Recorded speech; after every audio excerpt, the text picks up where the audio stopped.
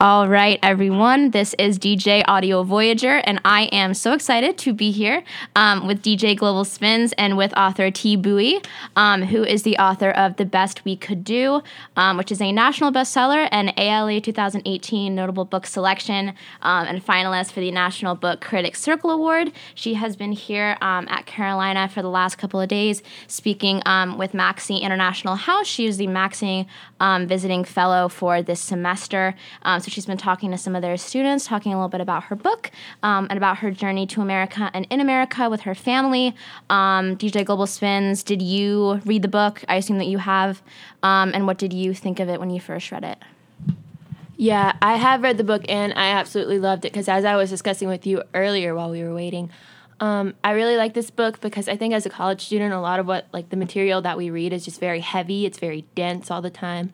And in a way, your novel it tackled very difficult issues in society and all that, and it really made you think critically. But at the same time, like DJ Audio Voyager said that she was able to sit down in one setting and just read it completely through. So it really kind of mastered the heaviness of really kind of trying to understand where somebody else comes from and try to understand the struggles of another person, but it also mastered the lightness that's supposed to come with a novel to where it really kind of pulls you in, and it's very, you can read it in one setting. So I think that's really something very admirable about your writing skills. Yeah, and I think it was very refreshing to be able. I mean, for me, I haven't read a book cover to cover probably in about a year, just with school and with everything that I'm doing. And so it was really nice over the weekend actually to just sit down and read it and be able to get through it. And I read it almost all in one sitting. And so it is really nice, and I think it is refreshing not only because it isn't as dense as the majority of readings that we do, but also because it's in a different medium than what we normally do. And so I feel like that sort of kind of forced my brain to kind of redirect itself to sort of read a novel like this. But I think that it was really amazing, and it really made me ask a lot of questions, not only about my own life and my own family, but also about the American image of Vietnam and of the entire Vietnam conflict, really, and the one narrative that's often I feel kind of pushed, I guess, in America. When you're in high school and you're learning about the Vietnam War, and they say, okay, this is the narrative that we're going to tell you, and so it really made me kind of reevaluate that and really look at that in a deeper way in a book that's less than 300 pages. And so I think that is what's really, really important about the book. But I loved it, and to all of our listeners out there, the name of the book, again, is The Best We Could Do. You can buy it at Barnes & Noble, Amazon, Abrams Books, wherever you want. Maybe go to an actual bookstore. They exist still. So you may not think it, but there's a Barnes & Noble in Russell House, so you can go and maybe it's there. But definitely would recommend. So we are, again, going to be interviewing Thi Bui today. Do you have anything you want to say? Well, first of all, thank you for having me on the show, and thank you for what you said about the book. That's actually one of the nicest compliments I've heard in a long time, is that it was fun to read. That's really important to me, actually. I love movies, and I love the experience of sitting down and absorbing a whole story just in one shot like that. And it's, I guess, if it took you about 2 hours, it's about the length of a feature-length movie. Mm-hmm. And I wanted you to have the pleasure of a story arc in that amount of time. So I'm really happy because I was in my head competing with all of the bad Vietnam War movies that I grew up with. Mm-hmm. So I'm glad that I was able to make that experience. So for the people here who are not familiar with your book or what it was about, do you just kind of want to maybe give a little bit of a synopsis about what it's about? Kind of like a little elevator pitch, if you will? Sure. Page 1, I am in labor. And then on page 2. So it starts out in the throes of giving birth. But you see it from the point of view of the woman giving birth, which turns out is kind of unusual. And then it goes backwards through all 6 labors of my mother as a way to retrace our family history. And because she gave birth during some really historical moments, it's also a way to place us in time and space against the backdrop of the Vietnam War and beyond, and also our journey as refugees from Vietnam to the U.S., because my brother was born in a refugee camp along the way. And then going backwards, I also set up the search that I was going through as a young person, trying to understand where I came from, who I was, basically my origin story, which is a very comic booky thing to do. Yeah. And it just so happens to be that my origin story includes all of this history. So I go backwards into my parents' lives. Before they became my parents, who were they, and what was going on in the background of their lives. So you get a personal history, and then you also get Vietnam's 20th century history, it turns out, from the 30s, the 1930s, when it was still a French colony, to when it gained independence and when it was like briefly occupied by the Japanese during World War II, through the First Indochina War when France tried to claim its colony back, to what the U.S. knows as the Vietnam War in the 60s and 70s. So for those of you, or for not for those of you, for those of us who maybe haven't read the book, kind of like introduce us to the members of your family. So I changed all of the names of the people who are alive to give them some semblance of privacy. Yeah. So the character names in the book, I just call my mother and father Ma and Bo, which is like the Vietnamese words for mother and father. And then my sisters are Lan and Bic, and they're 7 and 9 years older than me. So my idols when I was little. Yeah. And then there's my little brother, Thumb, in the book. He's 3 years younger than me. So we were the babies in the family. Gotcha. Me too. Yeah. Yeah, I'm the oldest, and I'm definitely not my brother's idol. Most definitely not. I come home and he's like, hi. And then I see him 2 days later. And, I'll call my parents and I'll be like, oh, is he there? Like, can I talk to him? And they're like, oh, he's playing video games. And when I do manage to get him on the phone, he's like, hey, how's school? Good. He sounds like he's about 13. He's 15. Okay, yeah. My brother's still like that, and he's what, like 22? I can't remember. I can't keep track of his age. So he's getting there. I guess I was like that. Like we all go through that period where we're like, don't talk to me. I just want to listen to Nirvana in my room alone. My son just turned 13, and he now says, hey. It's like the stereotypical teenager boy voice. Yeah. Hey. The monosyllabic, Right. that kind of barbaric, like, teenage boy. Sorry, teenage boys. If you're listening, it's true. We love you anyway. We love you, but Honestly, you're let's be listening to like an honest. internationally themed radio show. You're probably ahead of the rest of them. That's So way right. to go. maybe you're a couple octaves higher. Maybe you can like say things more than just one word answers. If you can say a multiple word answer and you're a teenager of any gender between the ages of 12 and 17, You'll be a rock kudos. star. Yes, Absolutely. you are ahead of your time. You're the next Thi Bui. You are. You're the next dude. All right, DJ Global Spins, do you want to get into some more questions here? Absolutely. So just a little bit about like your personal history. Where did you attend university? I went to Cal, UC Berkeley, Mm-hmm. for 5 years because I tried to pack in 2 majors. Gotcha. We both know how that is. DJ Audio Voyager and I, We're both double majors, so Got it. definitely. With Yeah. a lot of extracurricular interests. I know this game. Of course. Yeah. You can She's study like, abroad let's be too. honest, now I know what's going on. Yeah, Audio Voyager and I, we were just talking about how like stressed out we constantly are and how we have to schedule every minute, but it's okay. It works. But what part of California? It's in the Bay Area. The Bay Area? Yeah, in Berkeley, across the water from San Francisco. Oh, that must be pretty cool. But like I know in California, like even though like all of us young people, we really want to go live there, at least visit. Like I know like the cost of living is like super high. Oh, and, it's like, bonkers now. Yeah. But I don't know. At the same time, like I still really want to go.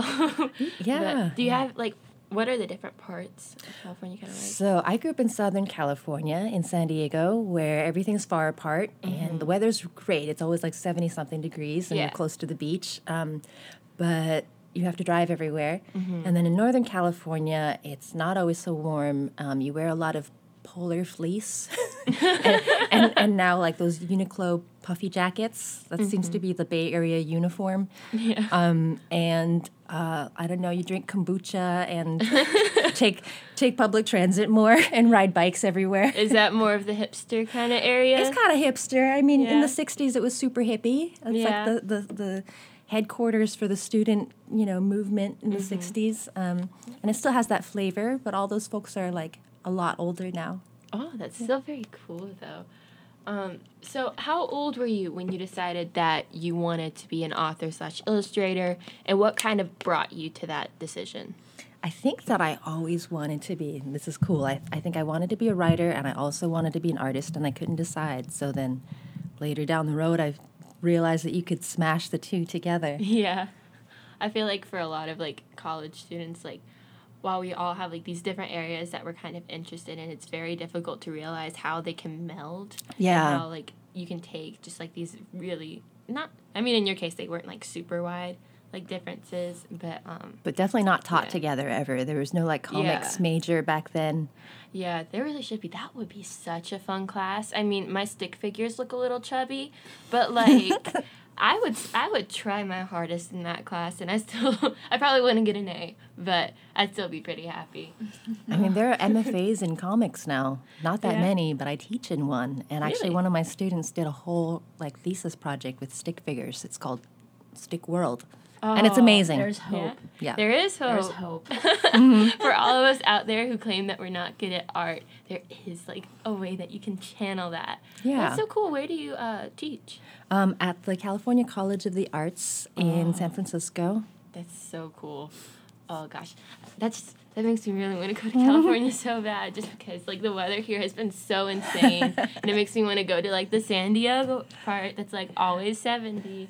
Like, that must be nice to actually have, like, a stable climate, because for us, it's constantly up and down 4 seasons in a week. It's like fabulous. you read the weather, but is that really the weather? It's like, Are we sure? yeah, it's more of like a general, it's like a suggestion. It's like It might be sunny. It might be raining. it might be but snowing. Who Pack knows? everything. Yeah, just I in case. guess. Yeah, get like a little emergency kit in your trunk of your car. Just like with like some clothes from every season. That's what I do, though. I mean, I'm from North Atlanta, and sometimes the weather is just so crazy that, I mean, I always, like, have a coat. You know, I always have a rain jacket. I always have a long sleeve. Like, yeah, you gotta be prepared. gotta keep it on for you. everything. See, that sounds kind of exciting to me. Growing up in San Diego, I was always so excited when there was, like, a storm. Yeah. So those are, like, really memorable in my mind. It's nice until you like start to get sick That's true. because of the weather. Right. But it's okay. At least it is very interesting. Like, you're always kept on your toes. Okay, so you wrote this story all about your family. It, like, focuses all around you. And, like, has it always kind of been, like, an idea for you just, like, in the back of your mind? Or is this something that was just brought on by, like, a sudden inspiration? Like, yes, I want to write about my family. A graphic novel, because I didn't know how to do comics at the time. Yeah. I had to teach myself. So this was a process that was just a really long time in the making. It was, and I was, living life in the meantime. Like, I had a kid before I started drawing it, and then I moved to California from New York and helped open a school for English language learners, recent immigrants, refugees, and that was a crazy job. Yeah. It took all my time. So I was working on the book, like, on holidays over the summer. So squeezing that in between other stuff, sometimes it was really hard to force myself to sit down and think about some really painful stuff and teach myself how to do this hard thing. And I wanted to give up a lot. So what I did was I told everybody that I was working on it. So the shame and guilt of quitting the project So you were like, kept me now motivated. They all know, so I can't, like... Exactly. That makes sense. That's exactly how, well, I guess kind of I am, in the sense that, like, whenever I do my homework or, like, I have to sit down to write an essay, I'm just like, I tell my friends and I tell my mom, and I'm just like, do not let me leave my room without, like, getting this done. And so sometimes I'll just give them my phone and I'm just like, just take it, because, like, that's one of the main things that's going to distract me right now. Yeah, That's my very friend- disciplined. My friend and I will go to the library, and we'll trade phones, and we'll give each other a list of what we need to get done, and we'll check in. We'll be like, okay, have you done this? And she's like, no, I haven't. And I'm like, well, do it. Like, come on, get it together. That is such a good idea. I'm going to do that So- with my son. That's very It's. good. I mean, it's. I don't know. I mean, he might be like, Mom. Yeah. It can get a little Mom, ugly when you like- do that, actually, because people, they want their phones back when they want it back. It's kind of like... Brings I out the hate- addict in them. Yeah. It's like, does, I was like, yeah. I don't want to They be... start twitching. Like, yeah. It's like a little bit, honestly. But I might do that. Or I might not want my son to know what's on my phone. Yeah. But just remember, like, before you do it. Just a little disclaimer. If any of you listeners out there are going to do the same thing with your children or your friends, like, just be prepared to maybe, like, throw some hands a little bit. To, like, take off your earrings before. Yes, definitely. All the jewelry. But you were talking about how, like, it's kind of, like, difficult to, like, sit down and, like, kind of bring up these kind of painful memories, not just for, like, you, but also for your family and all this stuff. So, like, how did your family kind of react when you told them that you were going to be writing a book about your family history and about, like, Vietnam history? And, like you spoke a lot. I feel like one of the main things about your book is just that it's so genuine. And it's, like, it's complicated in the sense that it's genuine, but it's also just, like, presented in a very, like simple manner. Yeah. It's very, like, very clear, and it's very, like, this is just how it was and how it is and all that stuff. And it was, like, very beautifully put, but, like, it was also, like, I don't know how to explain it, but yeah, and I feel how did they react? I feel like one of the things that I really liked about the book was that, like, in a lot of books that I read, when there is a difficult topic, the author is like, I'm gonna kind of wade in really, really slowly because I'm not sure how, like my readers are gonna feel. And I really appreciated in the book that you were like, yeah, this is hard, but I'm gonna dive right into it. Like, yeah, it is hard. We're all afraid of it, but I think that it was very honest and very good. You know, for me, in a way to read that and to not be afraid of that and to be like, okay, like, this is how it is. This is the emotion that I was going through, that I was feeling at this moment, and you shouldn't be afraid of it. Like, we need to be honest about our emotions and what we're feeling. So I feel like that bluntness was something that I really, really appreciated. Oh, good. Yeah. Thank you. I think it took me a while to arrive at that. There are a lot of iterations of the book that are a lot more windy and circuitous. And I think that the process of editing and rewriting, redrawing helped me get to that clear voice that you're talking about. I really appreciate that you pointed that out. That was something that I was working for. Because I think the subject matter is already dramatic enough, so you don't need to, heighten that so much with the way that you write about it. I think that the art does that job too. Oh, it absolutely does. It really does. It's absolutely gorgeous in my opinion. But yeah, I feel like drawing serves the same function as, like, music does in a film. Like, that's where your emotions can fly and, have the flutters. And then the text, I think, should be really just blunt and clear and as simple as possible. But I think that it took me a lot of growing up, which happened over the course of the 10, 12 years I was working on it. Like, I was much angrier and much more academic when I started. And I had big words, and then my goal by the end was, like, take out all the big words, show, don't tell, and try not to use any words that other people have used a lot already, because we're trying to get to a truth that we can actually feel and not just understand in our heads. Yeah, something that kind of, like, resounds within. Yeah, and I think that's the role of the artist is to push themselves to find new language for things that we want to express. Because it's easy to latch onto buzzwords that you learn, because they're so amazing the first time that you learn them, right? You're like, oh, gosh, somebody came up with a word that describes how I feel or how I think about something. But then the more you use those words over and over again, the less meaning that they have. So you, as the artist, have to find new ways to express those things for the people who come after you.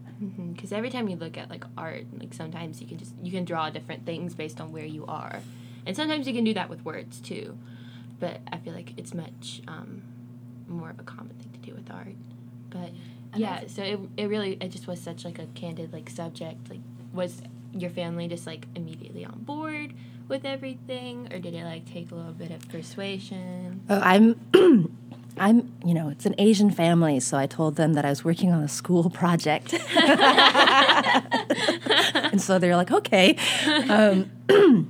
So it was a sneaky way to spend quality time with my parents, asking them difficult questions. But actually, I didn't ask them such difficult questions. I also sort of snuck in a lot of concrete questions about, like, what they were wearing or how old were they, or, like, really simpler things to remember. And I didn't ask them to analyze things until I had a lot more material. And a lot of the times I was analyzing things and then just writing my narrative and then checking back with them to see if it was right. So it was kind of like getting your foot in the door with, like, some more of the concrete questions and kind of, like, getting them very involved.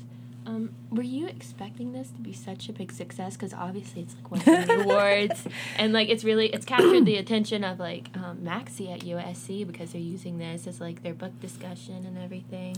No, I was not expecting to be still talking about the book 2 years later.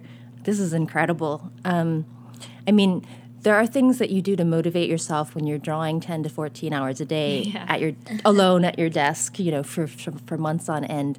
And some of those things are imagining, like, getting interviewed about the book and what you would say about it, But, like, these are just, like, this is just delirium in the middle of the night kind of thinking. But no, this has been an incredible journey, and it's really amazing to get to travel to different parts of the country to talk to people and realize how many people have similar experiences, even if they don't come from the same background. And it's also really exciting just to have a dialogue with folks in different parts of the country. Yeah, definitely. I feel like that's really just a testament to how much people really kind of crave the truth, and they really crave like the genuineness that we were talking about earlier, and just how like it's so refreshing to really be able to kind of get a different point of view from someone.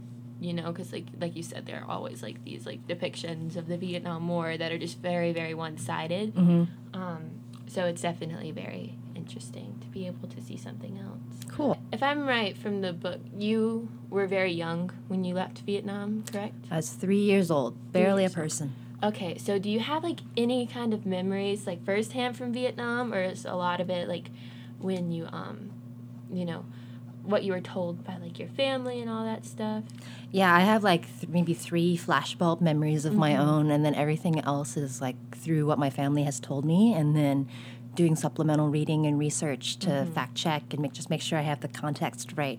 So the whole process of asking questions and interviewing, that's my tool. Yeah. What you're doing here is like what I do so that I can get history down for other folks. And so when you went back to Vietnam with your family as an adult, how did that like make you feel? What was that experience kind of like for you? It was wild. Yeah. It's funny, like the weather is so important, right? Yeah. So we've been talking about how humid the Southeast is, and Vietnam is the same. It's tropical, and it's in your face. And then it's also really loud in Ho Chi Minh City or Saigon. When you arrive there, there's like 1,000 people waiting outside for their families to arrive. And you can just feel all that humanity and all of that heat and on your skin right away. And I felt like I was coming home. Yeah? Yeah. Oh, that's so sweet. Because I know for Americans, a lot of that is like we have like this weird kind of duality of identity where like we have all these forces that pull us together as American and make us identify as that. But at the same time, a lot of us come from different families and like different genealogies that are a lot of different people from here are like refugees or come from refugee families, come because of political or religious persecution, or just like trying to escape a life that was not good and really hoping for something better. So it's really kind of interesting because a lot of us it's kind of like where do we come from, like where is that like history, where are those roots, and so to be able to like go back and actually kind of retrace those, especially as like somebody who's first generation, where like the roots just feel that much closer. That's definitely seems like a very cathartic kind of experience. Yeah, but the rest of the trip was also realizing all the ways in which I was not Vietnamese anymore either. And that was cool. I mean, it was like hard too because I felt like we were totally Americans traveling around in our tourist van. Like I felt like we had neon dollar signs over our heads. And it was really weird to like have that relationship with like folks who looked like me, but like clearly were working class or just like really desperate for money to live on. Yeah, it's definitely weird trying to see where you fall. So did like you were just saying, like when you went to Vietnam, like you felt like you were at home, and then you kind of felt like, oh, I'm an American and like a like a little bit of like a foreign country. Did your trip to Vietnam like change your image of yourself a little bit, like going back there for the first time? It was unsettling for sure because I had grown up with it as Vietnam as an idea, and it was like this country that we had lost, or it was like this absence, and that was why I drew myself with like the shape of Vietnam like carved out of my chest because it was that was what it was to me. It was an absence. And then to go there and confront the reality of it made me have to rethink everything that I knew about Vietnam. And that was part of my research, and I went back a second time to do more specific research just with my mom so that we didn't have the tourist van or the dollar signs. And I could actually like talk to people more. And then between that trip and the last trip, I finished the book, and I think that was really cathartic, actually. Yeah. That was what finished the journey for me, so that now the last time I was able to go back and look at Vietnam more objectively and not be searching for my origin story everywhere and not like asking other people to explain to me who I was. I understood who I was. I understood that like Vietnam was a part of me, but I'm not necessarily a part of it. It's this country outside of me. There are 95 million people there, and they're Vietnamese, and they're not me. And they're all different from each other too. So I understand it like any other country. Yeah. Now. That's so interesting. Another thing that I really noticed in your book that really kind of stuck with me was all this talk of like, you spoke a little bit about like astral projection, like in sleep, and like how that's like such a strong belief in Vietnam. Like when you go to sleep and like your soul kind of like leaves your body, and then like you come back, and there was this one scene where like this man was astral projecting apparently, and then his friends like dressed him up like a woman, and when his soul came back, it couldn't find its body, and how he was a very different man afterwards because he didn't like have his soul or whatever. And then there was the whole thing about like with babies, like you're not supposed to name them like a very beautiful name, or like say too many compliments because they're supposed to be evil spirits that'll like become jealous and harm the baby. And I found that like that's just like hauntingly beautiful, like all of those. Thank you. Just very. Are there any other kind of superstition, or not necessarily superstitions, but just beliefs like that? Ghost stories. Yeah, ghost stories. Vietnam is full of ghost stories, and Vietnamese people love to scare their children with them. And I was totally scared because these ghost stories were told not as entertainment, but like just as reality. To me, that's terrifying because there are things that you can't see or control. So I actually made a conscious decision as a kid growing up that I was going to not believe in those things anymore. So it was pretty wild to do the chapter about them. Yeah. It was unsettling. I had to watch a lot of horror movies to like get myself back in the headspace. Yeah. And that was pretty wild. Yeah. So now with your own son who's 13, I don't tell him any ghost stories or I was show him gonna any horror say, stories. How do you kind of like learn from your own experience? Like, and does that change the way, or not change the way, but does that influence, I guess, the way Oh, you yeah. raise He him? definitely was not showing him The Exorcist when he was 5 years old. Yeah, I remember that part. That shocked me. The Exorcist, and I saw that probably. I mean, I remember distinctly. I was older. I was probably like 13, and The Shining was on like a channel or something, and my mom was like, "Oh yes, let's watch it." And That is the most horrifying movie. And I was like, "Oh, okay, cool, like whatever," because I love Jack Nicholson. I've always loved him. I was always like, "Oh, he's such a good actor." He's like a great actor. And I went in not expecting. I was like, The Shining, maybe it's about a lighthouse. I don't know what I was thinking. And then I went in, not about a lighthouse. If you've seen it, spoiler, or if you haven't, I guess, spoiler alert, like, not about that. But yeah, I mean, and then, you know, my mom has, you know, she was like, Silence of the Lambs, let's watch that. Oh, jeez. And it was this summer. Like, she had been asking me for over, like, a year, maybe 2 years. And I finally relented. And I was like, fine, I'll watch Silence of the Lambs with you. And it's a good movie, but it's like, I can't imagine being, you know, like, under the age of 10 and watching Anthony Hopkins in Silence of the Lambs. Eating people. Like, I'm 20. I mean, I'm 20 now, and I still, like, my skin crawls. Like, I still can't watch it. Are you sure you're not Vietnamese? Because your parents aren't putting all this pressure on you. They're showing you these horrifying movies really early in life. I don't know. still My can't mom watch just them. really likes movies, so Aw. she was like, it's a classic movie. You have to see it. That and then Misery. Oh, yeah. Also, the hobbling which I scene. love. I love those movies now, but when I watched them, I was like, never again. Never again. I'm never gonna watch it again. And now I appreciate them. Those But- are heavy hitter movies that you but- named. I rewatched all of the movies that I could remember scaring me as a kid, and none of them were scary anymore because I could like see through the jump scares and the scary music. But The Shining actually is still horrifying, and I figured it out. It's a lot of the camera angles. It's filmed from a child's height. So you can see a lot of ceilings and like those really long hallways, the 1-point perspective. I actually used a lot of that in chapter 3 Interesting. to recreate Wow. that feeling. Yeah. That's so cool. No, see, my scary movie as a child was Chitty Chitty Bang Bang. I love that movie. Was The musical? terrified. Yes. My mom would put it on, and I'd be like, no. And of course, like in my head, I'd be like, no, not Chitty Chitty Wait, is Bang that the one Bang. with the flying bed? Yes, with the flying car. Okay. But my mom would still put it on, and I don't remember exactly why. I just remember being terrified, and to this day, I will not watch it. Well, clowns are scary. Yes, but I don't know if there are any clowns in Chitty Chitty Bang Bang. There were. I don't even remember. I do not remember the plot of the movie. I just remember being absolutely terrified. Right. Well, there are things that like what I meant was like there are things that are supposed to be fun for kids that are actually terrifying. Like Yeah. I watched Barney when I was little. And there was this one movie at my grandparents' house that my cousin and I always watched. And it was a Barney campfire sing-along. And so there was this one Sounds scene spooky. where they were around the campfire and they were singing, you know, as the title implies. But then they go into some cave and then this bear comes out. It's a guy in a bear costume, but that just makes it more terrifying. And he was in like this nightgown that was yellow and had orange spots and had like a matching little cap. And that like was the Berenstein Bears. yes, exactly like that. But- Crossover. It's the world's first crossover episode. Yes, exactly. And it was terrifying because they were animated. That was like a costume, and it was terrifying. And like I had nightmares for years about it.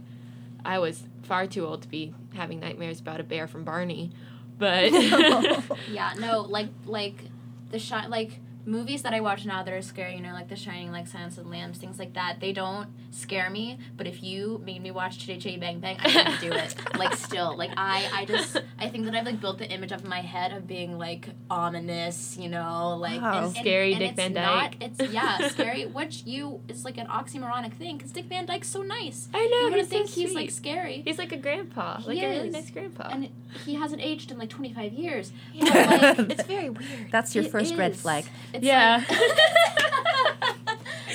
that's the next scary movie is gonna be Dick Van Dyke in the second in the Chitty Chitty Bang Bang remix playing the same character or not remake whatever.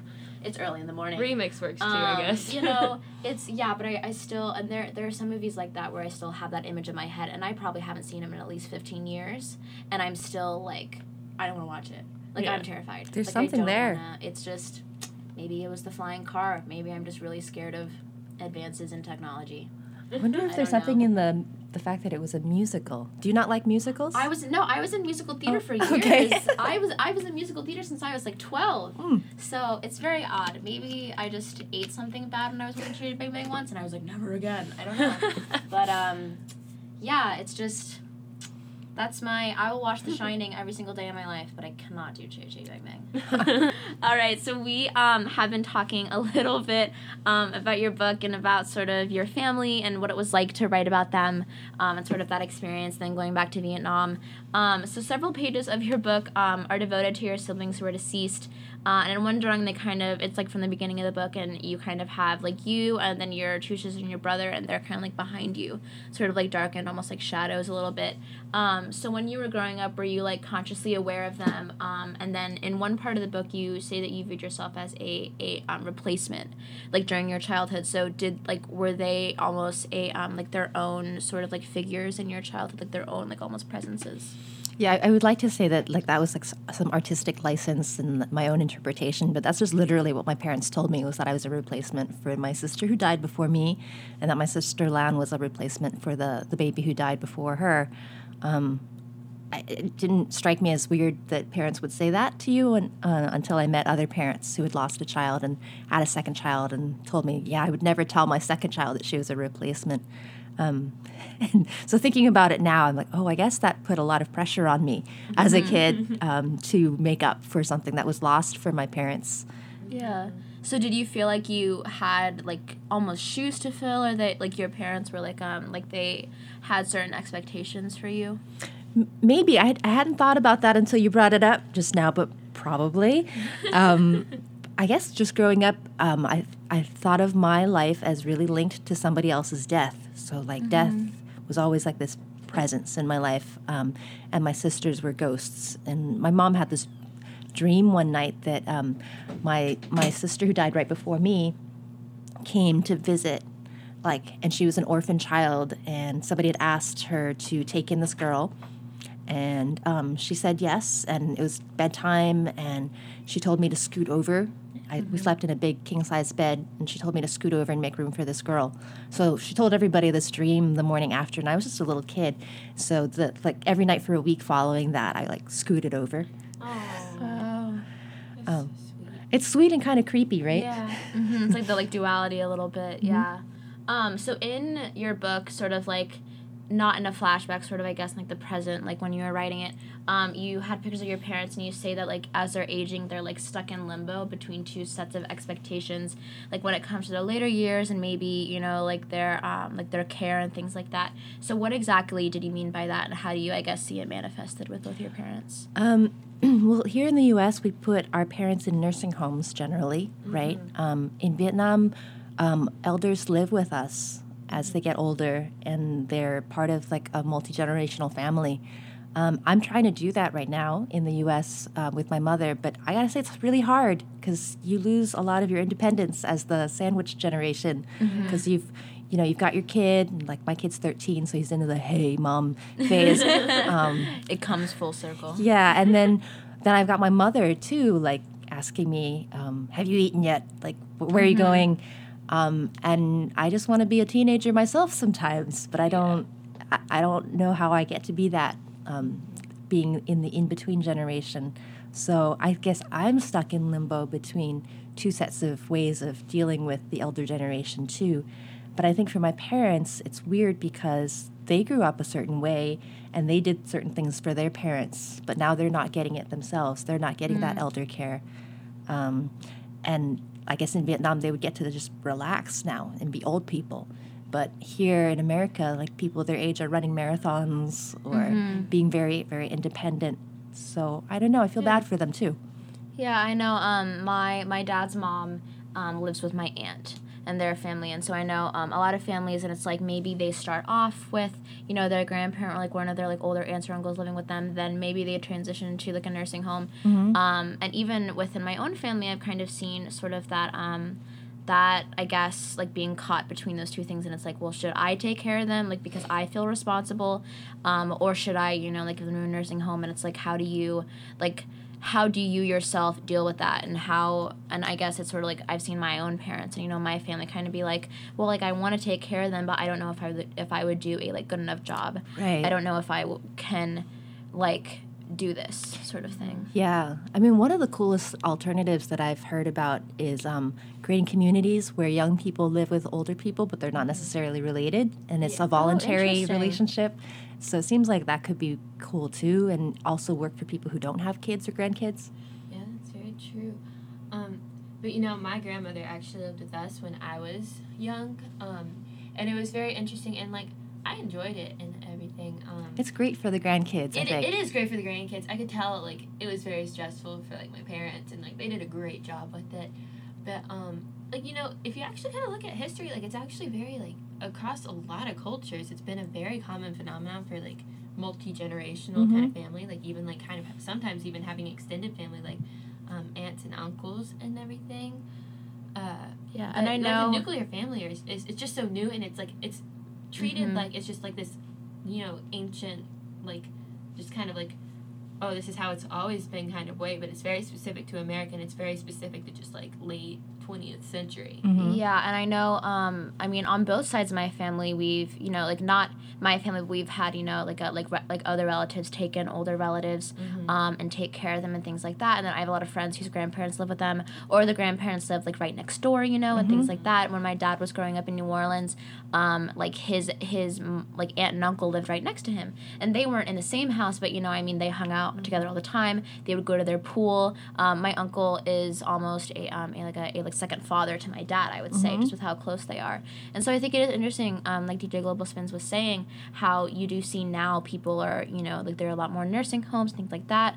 And so I think it's interesting because I think one of the things in America that I sort of, my opinion of it is, Americans are always, go, go, go. On to the next thing. I have work, I have this, I have that. And so it's almost they feel like they don't have enough time to devote right to it. So, okay, just like put them there, and then like I'll keep doing my own thing. Right. And so I feel like sometimes like in other cultures that I've seen, you know, like when I've been in Europe too, is that like they really take care of like the older people in their society. They do live in multi-generational houses, you know, in homes and things like that. And I think that that's one thing in America right now that a lot of people are struggling with is, do I go with the trend of, you know, like giving them this really nice retirement, or do I take care of them? Because I think that a lot of people feel that debt to their parents, which is completely understandable, of like they provided for me for so long, and now I want to provide for them, and they might feel a little bit of like shame with sending them to a nursing home. I think that multi-generational households are going to turn into a new trend, actually, with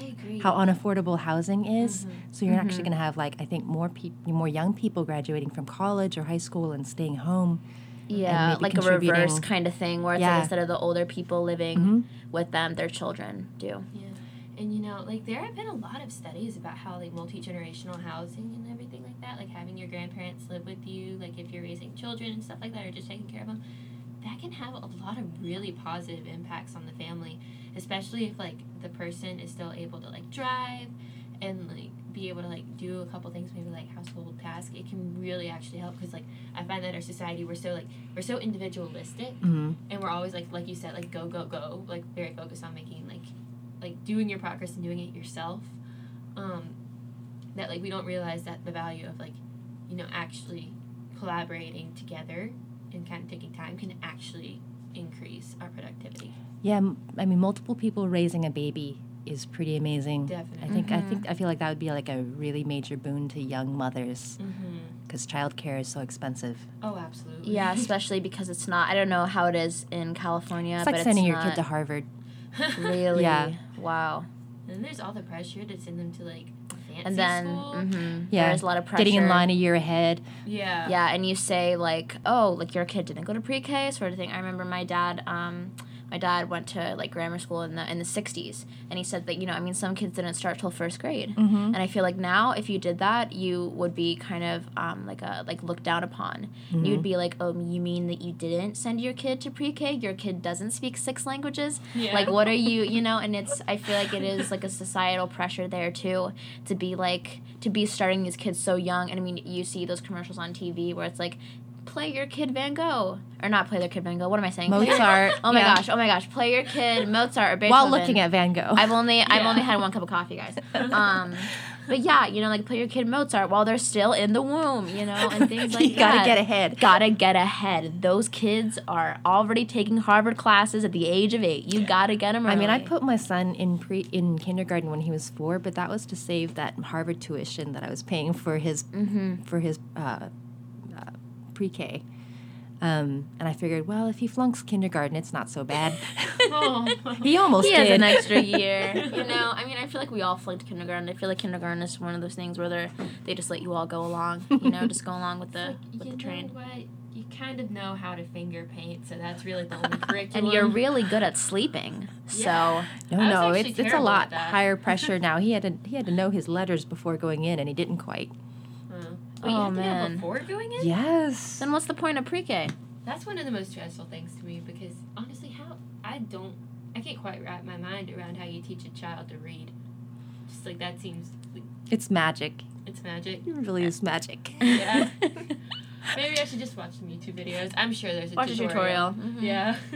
Okay, so you spoke a little bit a few minutes ago about sort of like you always sort of knew about your siblings who were deceased, and your parents talked about them a lot. And you say in the book that your parents' grief casts like a gray stillness over your childhood. So what exactly did you mean when you wrote that? I think that immigration is this weird thing where there's this whole life experience that happened before, and then there's a whole other life that happens after that moment of rupture. And for a lot of people, the context changes so much that it's really hard for them to explain what happened before that move. And for my parents, because so many traumatic things happened to them before the move, they didn't talk about it in great detail because it would be hard for us to understand as kids. So it was just always there, and they would hint at it, and we'd get little pieces of it, but we didn't quite understand it.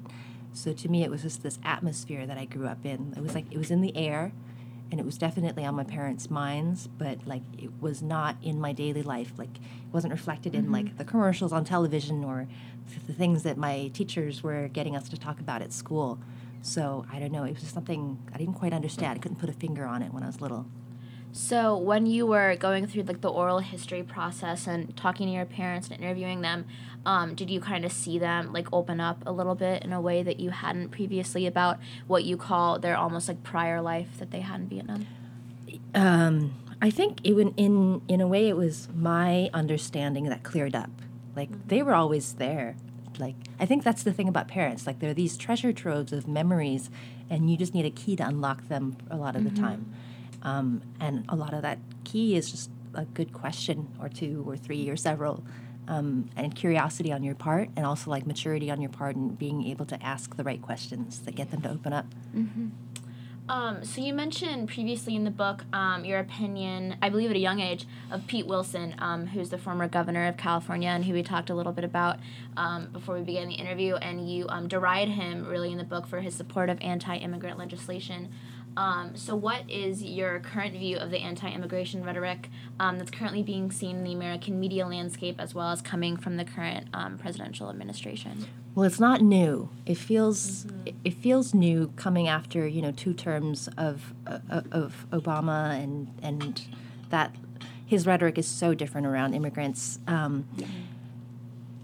So I feel like there's some very familiar backlash for me, because I was your age. I was in college when Pete Wilson was the governor and running for re-election on this very anti-immigrant platform, where the bill that was on the ballot that year was it was Prop 187 in California, and that was going to make it so that if you were an illegal immigrant or the child of one, you could not access things like public education or the ER. So it meant that those institutions would have to report you, like a school would have to report you if you were the child of an undocumented immigrant.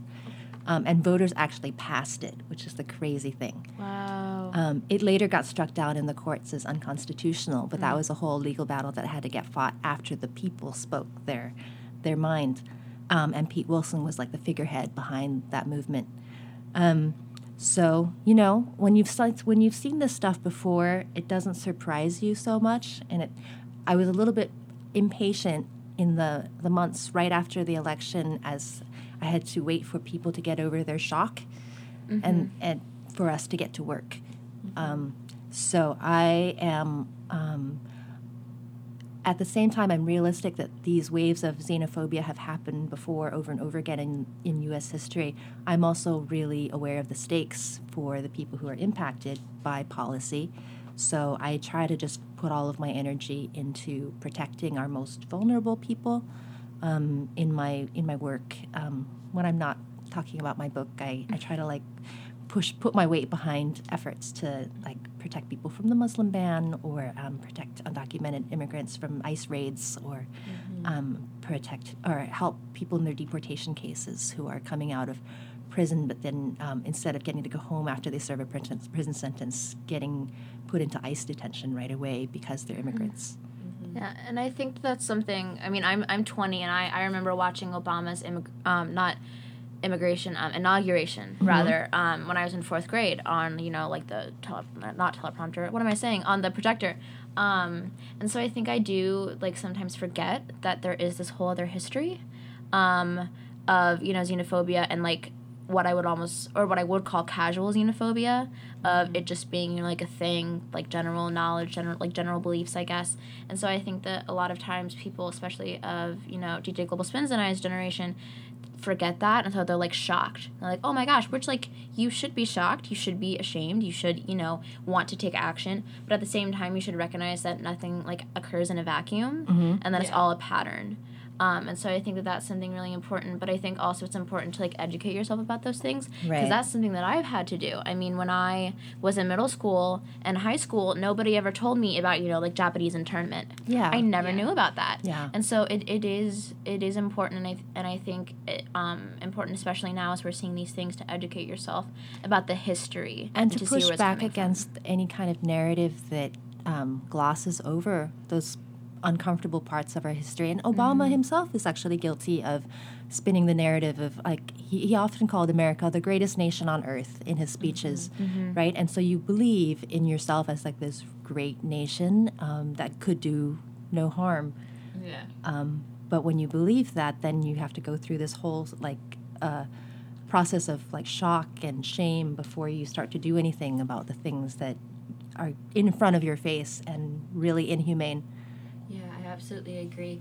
Because in like our current political climate, it's just there's so much going on that is just it's so important to educate yourself on, and it's so important to be very active in either fighting for or fighting against.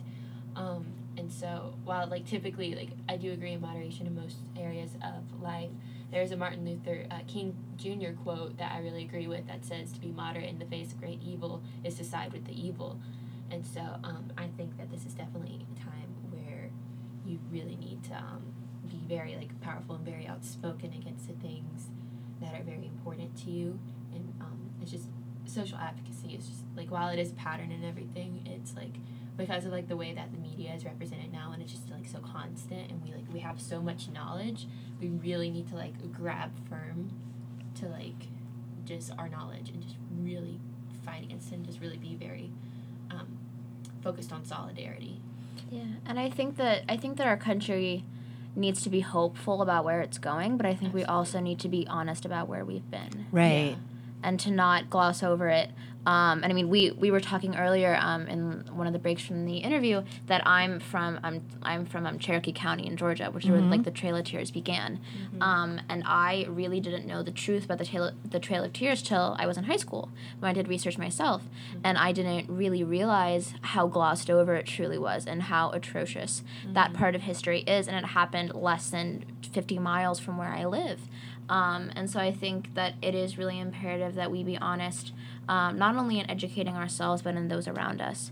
Because, I mean, they always say if you don't know history, you're doomed to, emulate it and repeat it. Yeah. And so I think it is imperative to know all parts of our history and also to be honest about what's happened, and to say, to unequivocally say it was wrong, and to recognize that, and to then move forward, and to not forget it, and to keep it in the back of our minds. Right, and to do better. Yeah, because I feel like a lot of people are worried that with recognition of like complete honesty of what happened in our history and kind of acknowledging it, they lose kind of like that like extreme pride, like, oh, America is the greatest nation on earth, but at the same time, it's like it's you can still be proud while recognizing issues, while recognizing the truth of history, because that is how like development is made and how like things are actually made great.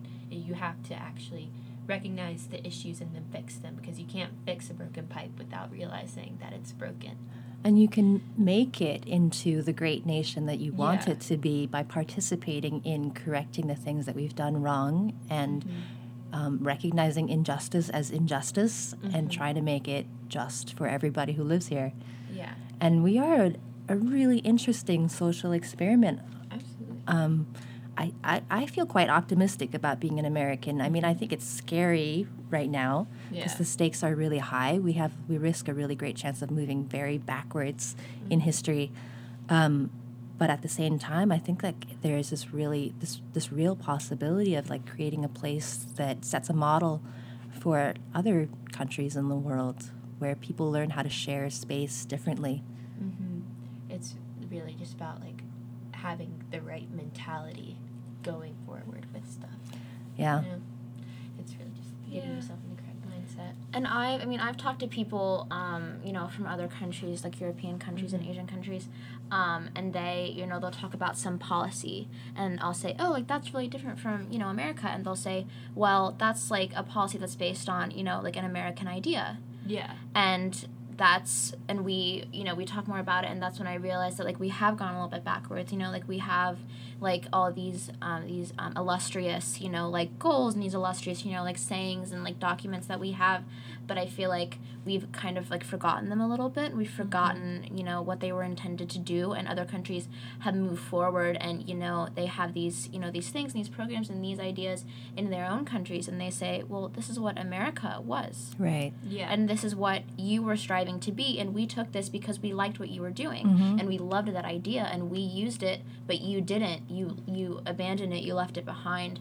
And so I think it's interesting to see sort of this battle now that we're seeing, in politics and society and, cultural issues, of people really wanting to define America and to show it like for what they believe it truly is.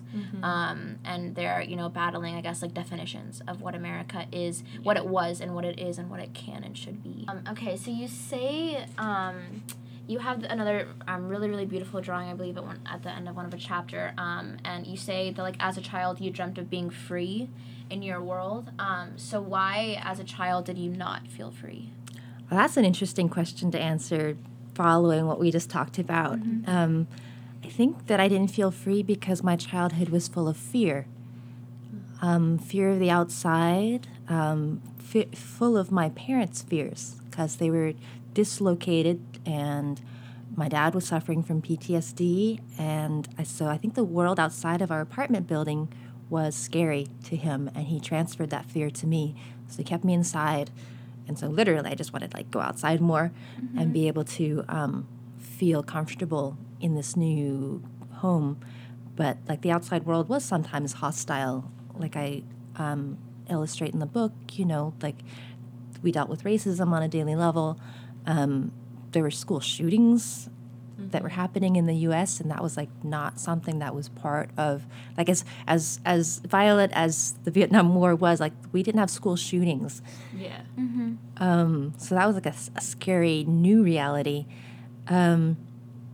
So I guess there is a kind of a fear that I experienced as a new American that, I don't know, maybe related to the fear I feel in the American public right now that is maybe behind some of the xenophobia and some of the policy making. People are acting out their fears in strange ways. Yeah, and I think that's something that I've heard a lot is that like a lot of the policies are based on fear. Fear of the unknown, fear of, things that you don't know, fear of things that you're, afraid of, obviously, which is like what fear is. What am I saying? Things you don't understand. Things you don't understand, yeah, and things that you're just not familiar with that you don't see on a regular basis. And so because you don't see them, you don't know what they're really like. So you are afraid of them. And so I think that that's something really, really interesting that I thought. And then, I thought about my own childhood, but also my life now. When I read that, and I was like, am I free? Do I feel free? Do I feel, able to express myself, able to say what I want, able to be the person that I want to be? And how has that maybe changed from when I was younger? And so that was one moment of several when I was reading the book where I really had to stop and think, and it really, really made me think, which is one of the things that I love about the book, is that it really caused me to reevaluate a lot of things about what I had thought about myself, what I had thought about, like America and our narrative, especially surrounding Vietnam and Asia and the Vietnam War. And so I think that was one of the things that I really took away from it and that I'm really, really thankful for, was that it kind of forced me to really evaluate myself, because that's something I feel like a lot of college students, but also just like working people and adults in general, is we get so caught up in things and we just kind of like ride the wave, and we don't really take time to like be introspective and to think about ourselves. And so it was really nice for me to take like a few hours and read the book and then stop and really, really get to think about myself. So that was something that I absolutely loved about the book. Thank you. So I really, really loved it. So in one part of the book, you talk about your experience watching a Vietnam War special with Walter Cronkite, who, if you're listening, I'm sure that you all know who that is, unless you're 13 and you have the really deep teenage boy voice. And it was with Walter Cronkite, and he was talking about how the Vietnamese people included in the special did not have a voice of their own, which is kind of what you were saying in the book. Do you think that the media in general, but in particular the American media, paint caricatures of the people who live in the areas that they cover, and if so, how? Yeah, I do actually. I feel frustrated a lot of the times with how the American media will portray people who are not American. Pretty broad brush in general, kind of general phrases. Like I thought it was really funny to have like my neighborhood in Ho Chi Minh City or Saigon at the time be called like a haven for hoodlums and the criminal elements of society. Yeah, I remember you saying that. Yeah, like it's such a caricature. I'm like, no, they were poor people, and then there were people like my parents who were teachers, but like they lived, among the people. And like to me, they were people with names. They weren't categories of people like that. So I felt like media coverage of Vietnamese people during the Vietnam War was more cartoony than my own cartoon drawings. And I guess like when I listen to coverage of, say, what's happening in Syria, I also have a really hard time understanding what's going on because people are getting painted with a broad brush of terrorist or insurgent, and I have a hard time figuring out who's who. And I understand that it's a really complicated situation, but like I have 2 master's degrees and I read really well, and I'm having a hard time understanding. Yeah. So, how is like somebody with like a high school education supposed to understand with any kind of nuance who Syrian refugees are, and why they're not supposed to be afraid of them, or why they should like be able to separate somebody who might be dangerous from somebody who's like a mother and child. Yeah. Yeah, and I have a friend who is a Syrian refugee, and he lives now legally in the Netherlands. And when I first met him, he was doing a talk in The Hague in the Netherlands, and like I think of myself as a progressive person who reads the news and who keeps up, but I didn't realize going in and meeting him and hearing him speak that I did have those biases, and that I really didn't know what to expect. And I think I already had an opinion of the Syrian conflict and the Syrian civil war, but meeting him completely changed that. Yeah. And I think it really did force me to sort of realize that, America in general, but especially the American media does, paint these images of people and does paint them with a broad brush, like you said. And meeting him has completely changed my outlook, not only on Syrian refugees, but on refugees in general. And I think that it's a really good experience to talk with people like that and to meet them, because it really does make you see that they're human. Right. And I think that that's something that we forget in a lot of news coverage. And I know that in another part of the book, you had that really famous photograph, which I've seen, of that Vietnam man being shot. And I think that that's really interesting, too, because you, especially now in the media, like you see these pictures and these snapshots, and people will talk only about the picture and not about the entire context surrounding it, which I think is also damaging, not only to the people who are in that picture, but the people who like hear that coverage of it. Right, and like the irony of it is that the man who took the photograph and like won a Pulitzer Prize for it was like, people are not paying attention to the context of the photograph that I took, and he felt really guilty for the effect that it had on the people in the photograph. And, you can really just see like the way that it really it's just very predominant in American society, because like a lot of people. It just embeds itself in like certain phrases that we use every day, like when you don't eat all your food, people are like, oh well, there are children starving in Africa, and like while that is true, that's another example of how we like really kind of paint caricatures of people, because the only time like when you think of like people from Africa, it's very, you don't think of it in like terms of individual countries. And you say, oh, everybody from Africa is this. Yeah, everybody is that. Because like you get this image that's just been like force fed to you of like like huts and like wearing like traditional like very tribal kind of clothing and carrying jugs of water on your head. Carrying jugs of water in your head, that type of thing. When that's actually, while it is part of it, it also it diminishes I guess kind of like the autonomy of the tribe and kind of the importance and like complexities of them, because like just the use of the word tribe, it's like they are technically their own like nation state, because they have their own culture. It's already complex. It meets all the markers for a nation state. While it's smaller, it's like it's its own culture, and we diminish that very frequently.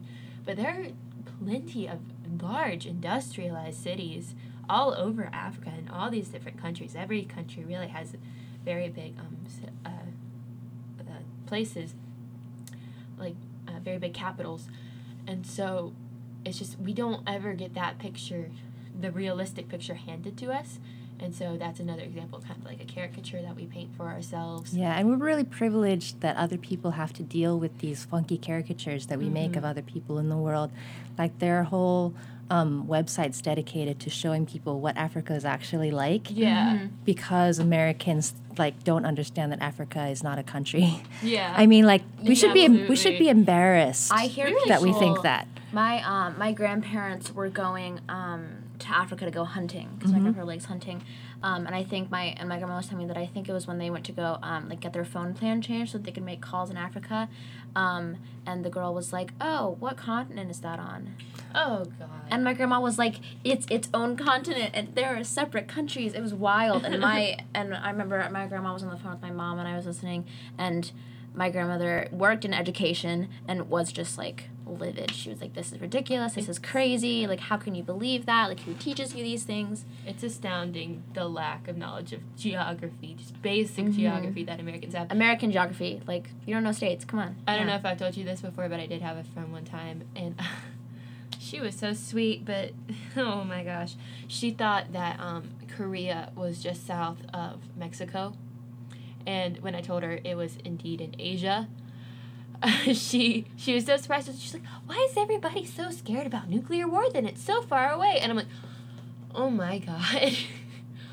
I had to take a moment and like step back just so I could address it kindly, you know, because like you want to be kind to people, but sometimes you just want to grab them by the shoulders and shake them and be like, what have you been learning all your life? Yeah, it's a really weird thing. I think it's like a particularly American phenomenon that we get to be uneducated about the rest of the world, I've because heard that said because we're several times. economically on top of the world, so we can get away with it. But it doesn't make us better people to be this way. But I also like, I don't know, at the same time I like feel really funky about like the role of education in like, I don't know, making people woke or something, because then does that create like a sort of a classist society too, where the woke people are the educated ones and like who gets to be educated and stuff?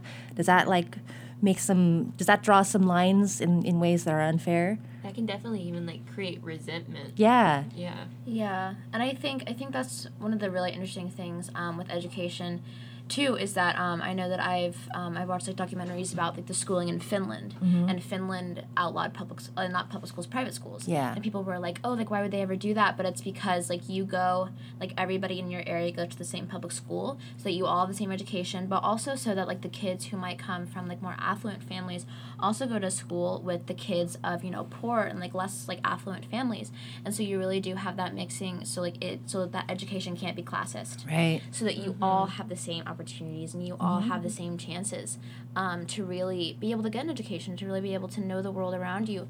But I think that one of the really damaging things, sort of getting back to like the question about the American media, is that I think that like not enough of us realize that these people that we're seeing on the news are people. They all have their own identities, they all have their own stories and their own context in which they live. And I think for me, meeting my friend who is Syrian completely changed my outlook on the entire thing and really made me realize like not only that I had my own biases from learning about the conflict for so long, but also it makes me approach other things with a different mindset and makes me remember the humanity of these people. Right. When people on the news say, you know, like all these people coming up from, you know, South America who are fleeing, and you talk about them, you know, in big numbers, big proportions, stuff like that, but then you remember that each one of those That's are right. people that you can talk to, that you can have a relationship with, who are just like you, who care about their family, you know, want to protect their children. And I feel like too often in the media landscape we see them just being clumped together and we forget that they're people because we're so desensitized to the large numbers and large masses. This is how how governments get away with doing very inhumane things. They spin narratives, and two of the most common tactics that are used to dehumanize other people are to clump them into massive numbers so that they excite our fears the way like a wave of cockroaches might. If you turn people into a wave of cockroaches, it's really easy to then justify, you know, shooting tear gas at a bunch of women and children. Or if you like label a whole group of people vermin, it makes it easier to justify like rounding them up into ghettos and then putting them on trains and then putting them into camps, right? This is familiar stuff. And then the other way to do it is to demonize them by just calling them, things that make us fearful, like criminals and rapists and drug dealers, right? If we say those are the people who are coming, then it makes sense to people to close down our borders. But if we talk about them as whole human beings who are complicated, who have a history and who have a reason for fleeing their countries, then it gets a lot more complicated. Yeah, and I think that we forget that we're all human. Yeah. And that a lot of us do have faults, I'm not saying, none of us are perfect. And that is to be human. But exactly, is to be imperfect. And I think that we all need to realize that we're all trying to, protect not only ourselves, but also each other, and that we really do need to remember the humanity, because somebody might be different from me. You might have never met somebody, from a different country. You might have never even been outside of the United States. But I think that it's important to remember that not everything we see is true, and that these people are people, and that they're suffering, and that they are struggling on a daily basis with what we struggle with. Like they want to feed their kids, they want to protect themselves and their families, their spouses and their partners, things like that. And so I think it's important, as we see that becoming a theme of the news a lot, that we definitely remember that. And when we see this coverage that might be biased, that we remember that there's a whole complex situation that can't be explained in a 60-second soundbite. Exactly. And we also have to understand that maybe our wealth comes from the non-wealth of others near us. Yeah, absolutely. And I think, like you were saying, it's like we have so much media, so much news constantly from all over the world just coming in at us all the time. And so it's like, when you recognize the complexities, like you were talking about the complexities of other people, the humanity of other people, it can actually be a little bit scary, because like the way that our society is like set up, just with like the constant media bombarding, like on TV, online, just everywhere you go on technology, it's like so much. And so to like be able to open yourself up to receiving the complexities of other people and the vulnerabilities of other people, and make yourself vulnerable at that time as well, it's just a very, very scary thing when there's so much like negativity constantly. And so maybe that's why a lot of people have a lot of fear about kind of like listening to other people. And so that's why people kind of clump everybody into one category. Yeah, and I feel like sometimes we're afraid to relate to people. Oh, absolutely. We're afraid to say, I've gone through the same thing. Right. Or I'm afraid of the same things. Or, I'm worried about that too. And so I think that that's something where you really do have to humble yourself and say, like, I've struggled too. I've gone through hard times. I've been afraid. And I think that that's, something that we all kind of have to deal with, is how do we level ourselves and how do we relate to other people on that basic human level. I mean, it's difficult for all of us, even if, like, and you're using your word like woke, even if you think that you're like the most woke person ever, like you still have those implicit biases, and you still have to, level yourself with other people. It doesn't matter where they come from. It doesn't matter, what they've been through. Like, they're struggling right now, and they need you to understand it. And I think like you said, as well, for America, we are on the top, and so I think sometimes it is hard for us to come down. I mean, when I was studying abroad in May, I had people, tell me, like, America has done all these bad things, and like list them out, and I'd be like, yes, we have, and I'm not going to apologize for them because they're repulsive and inhumane and things like this. And so I think that we do need to be, going back to the theme of honesty as well, we need to be honest, and we need to realize that, we can have our own opinions, and that people don't always, and that, the American media doesn't always take the time to really, go in depth, and that they do want these, quick sound bites, especially in, the very rapid news cycle that we're seeing now. Yeah. We don't have the time to, go in depth to every issue, because, things are happening all the time. I mean, I'll read it, one article from somewhere, and then I'll, go back to the main page, and it's, already, breaking news. Exactly. And I'm like, how do I ever catch up? And so I think it's important for us to definitely take time to be able to process everything, and to read everything, and to be knowledgeable, and not just take those sound bites at face value. Mm-hmm. Yeah, I do like historians, because they help us, get the longer story, too. Mm-hmm. So one of the really, I guess, pivotal moments, obviously, in the book, is when you and your family flee Vietnam, when you arrive on the boat early in the morning. Do you remember that moment? Because it seemed like, from your drawing, it seemed really vivid when I was reading it, so I didn't know if you remember everything about it. That was a reconstructed memory. Gotcha. Yeah, I had to pull from my other experiences, being on a boat and being on a boat at sunrise or sunset, looking at the quality of light, and then just transferring that bodily knowledge into how I would represent somebody else's memories that was being described to me. After going through so much, and then finally being able to, it's kind of like, it's like the bittersweetness of like, you know, like escaping war, but also having to flee something that's so well known to you, you know, to your family, like leaving your entire way of life, everything that you knew. Yeah, that's a big deal. Yeah. I felt like it needed some good drawing. Well, definitely accomplished Yeah. that. Thank you. And also, I thought it was really cool that you had like the actual pictures of you and your family that were taken in the UN refugee camp. How did you like go about finding them? Were they like, did you just have them? Were they public record? No, we just had them. They're little like this. We had have an envelope full of them. Like I think they just gave them to us, and it's something that a lot of people who went through the refugee camps have. But I knew that I wanted to. It was really important for me to like pick the right moment to drop those in the book, and the fact that they're the only photographs is intentional, and the fact that you don't see them till almost the end of the book is also intentional, because in the liberal media we use those photographs to try to tug at people's heartstrings and open their wallets so that they'll donate to whatever causes, right? But that has a dehumanizing effect too, because then we paint refugees as like these angels in their moment of greatest desperation, and then that's where you get the image of Africa being like, starving children. So I didn't want to paint all Vietnamese people as like refugees from the get-go either.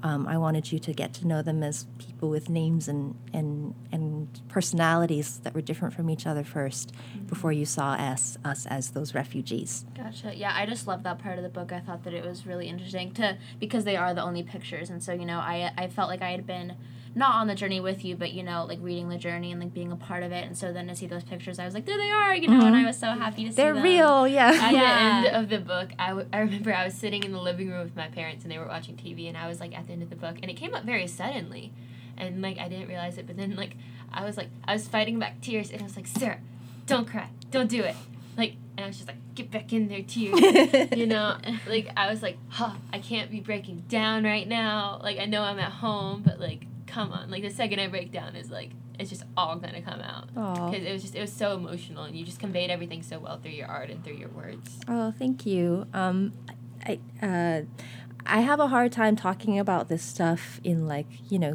regular social settings. It's kind of heavy to bring up at like a cocktail party, right? Yeah. So I think books are great for putting all of that stuff in and then just sliding it over to other people, and they can process it on their own time and in private spaces too. So one other question that I have. So the Vietnam War, I feel like, is very built up, I guess, in like the psyche of Americans. I mean, I know that my own grandfather, flew bombers in the Vietnam War. I know that a lot of us, especially in my generation of grandparents who were involved, who remember it.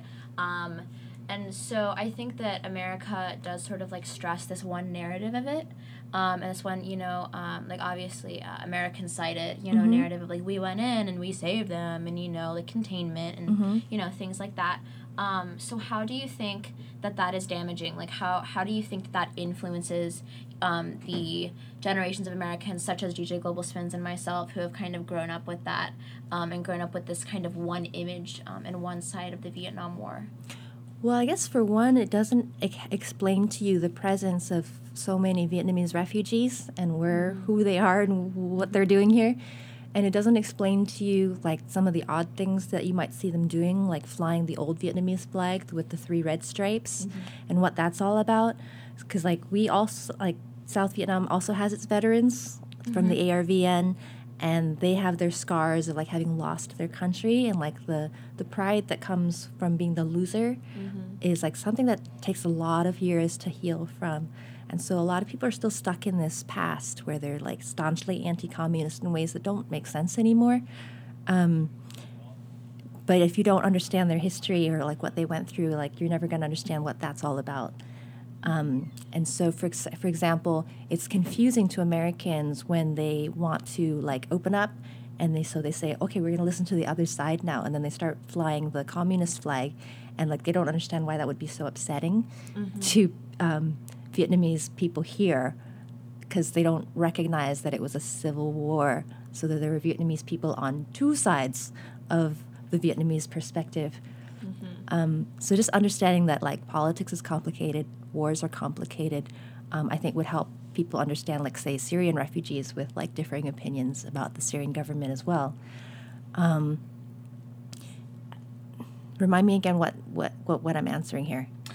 Just sort of about like the narrative of the the single Vietnam narrative, War yeah. and things like that. Yeah. And I think one other thing before you answer that, I think also like we contextualize the like quote unquote Vietnam War as only when Americans were there, and then like we leave and like nothing else happens. So I feel like a lot of us don't know about like the surrounding events. Right. Yeah, I mean, like, that's the other thing is, like, a lot of, I meet a lot of people who were part of the peace movement in the U.S., and they are very proud to tell me that, you know, they protested the war, and I'm like, that's great and stuff, but it actually didn't have that much impact on my life, because that war continued for Vietnamese people after the U.S. pulled out, and it was actually really, really bloody. So, like, good for you, but, you know, again, like, guilt is not that useful to other people. Like, that's you and your guilt. And then there's this other country that you still left an impact on. And in more ways than one as well. So, like, I also have to battle the single narrative that I present, right? So I am an ethnic majority in Vietnam. There are 54 ethnic groups in Vietnam that I didn't grow up having to know about because I was part of the dominant culture. There are Hmong people that were affected. There are Montagnards who fought with the U.S. who are impacted. U.S. bombing in Cambodia and Laos like destroyed those countries, like caused the rise of the Khmer Rouge that like killed off 2 million people and like killed off an entire generation of writers and artists in Cambodia. So now like who's going to tell that story?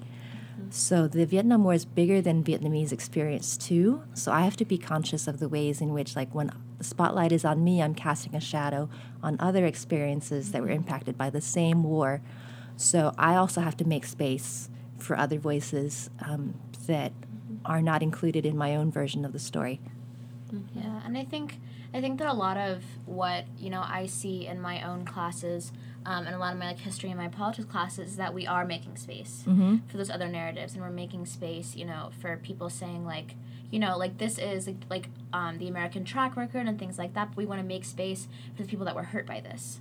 And so I think that that's a lot of kind of what we're seeing now as people telling other people to make space for those, you know, opinions and those experiences because they're valid and they need to be heard. Because I think for too long they've kind of been pushed to the side because, of course, you know, the winners are the ones that write history. Right. And if there is, you know, in the case of the Khmer Rouge in Cambodia, there isn't anybody to tell that story, and so we have to open ourselves up to allow those experiences and those narratives to come forward. So, all right. So we're looking forward to them. Yeah. Yes, most definitely. Is there anything else, anything coming up that you want to maybe talk about a little bit? I guess for people who want to know like how I am making space for this, the next book is about Southeast Asians and deportation, and so the background to that is a lot of like the impact of the war on people and families. So because my family story kind of fits like a model minority narrative in a lot of ways, but a lot of people's didn't, and those are the people I'm writing about next. A book takes a while, so I'm going to try to put out pieces of it as part of my advocacy for immigrants and refugees. So follow me online. Shall I say my handles? Sure. Okay. Yeah, go for it. So on Instagram, I'm Thi Bui, but it's spelled TEABUOY, like the pronunciation of my name. And Twitter, which I use a little bit less, is Ms. Thi Bui, MSTHIBUI. I didn't have a Twitter account, and I was teaching a computer class with high schoolers. So they were like, why don't you have a Twitter? So I was like, okay, Ms. Thi Bui. I never thought I would use it, and I'm stuck with the handle. I feel like that's how I am with a lot of things. I feel like a lot of us, like our old like Gmail accounts, where they were like, Horse Girl 97 Justin Bieber at gmail.com, and people are like, oh, but I have a new email now. But I just remember being, you know, in like 4th grade, and my teacher would be like, let me just send it to your Gmail, and the person would spout out something which I now think is like absolutely hysterical. But all right, so that was our conversation with Thi Bui, who again is the author of The Best We Could Do, which is her graphic novel about her family's history from Vietnam in the United States. Please read it. Go out, read it, buy it. It's amazing. I cannot wait to buy my own copy of it. I was borrowing DJ Global Spence's copy. But please go out, read it. It's really, really amazing. And it definitely impacted me a lot. Probably going to read it again, probably this weekend, because I absolutely love it. So definitely recommend it. Definitely follow Thi Bui's work. And definitely follow Passport Playlist's work as well. We are always here, Fridays, 12 to 2. Yeah. We're always hanging out, and we just force you to listen to us. Absolutely. And, once you follow us on Instagram, you're going to see even more of our shenanigans. You're going to see all of our boomerangs, all of our good stuff. Because we know you absolutely love them all. We know that you watch them. Yes, we can absolutely. see it. We know you watch them. Mm-hmm. All right, guys. Thank you so much for listening to us. Is there any parting words Bye. that you want to say? Bye.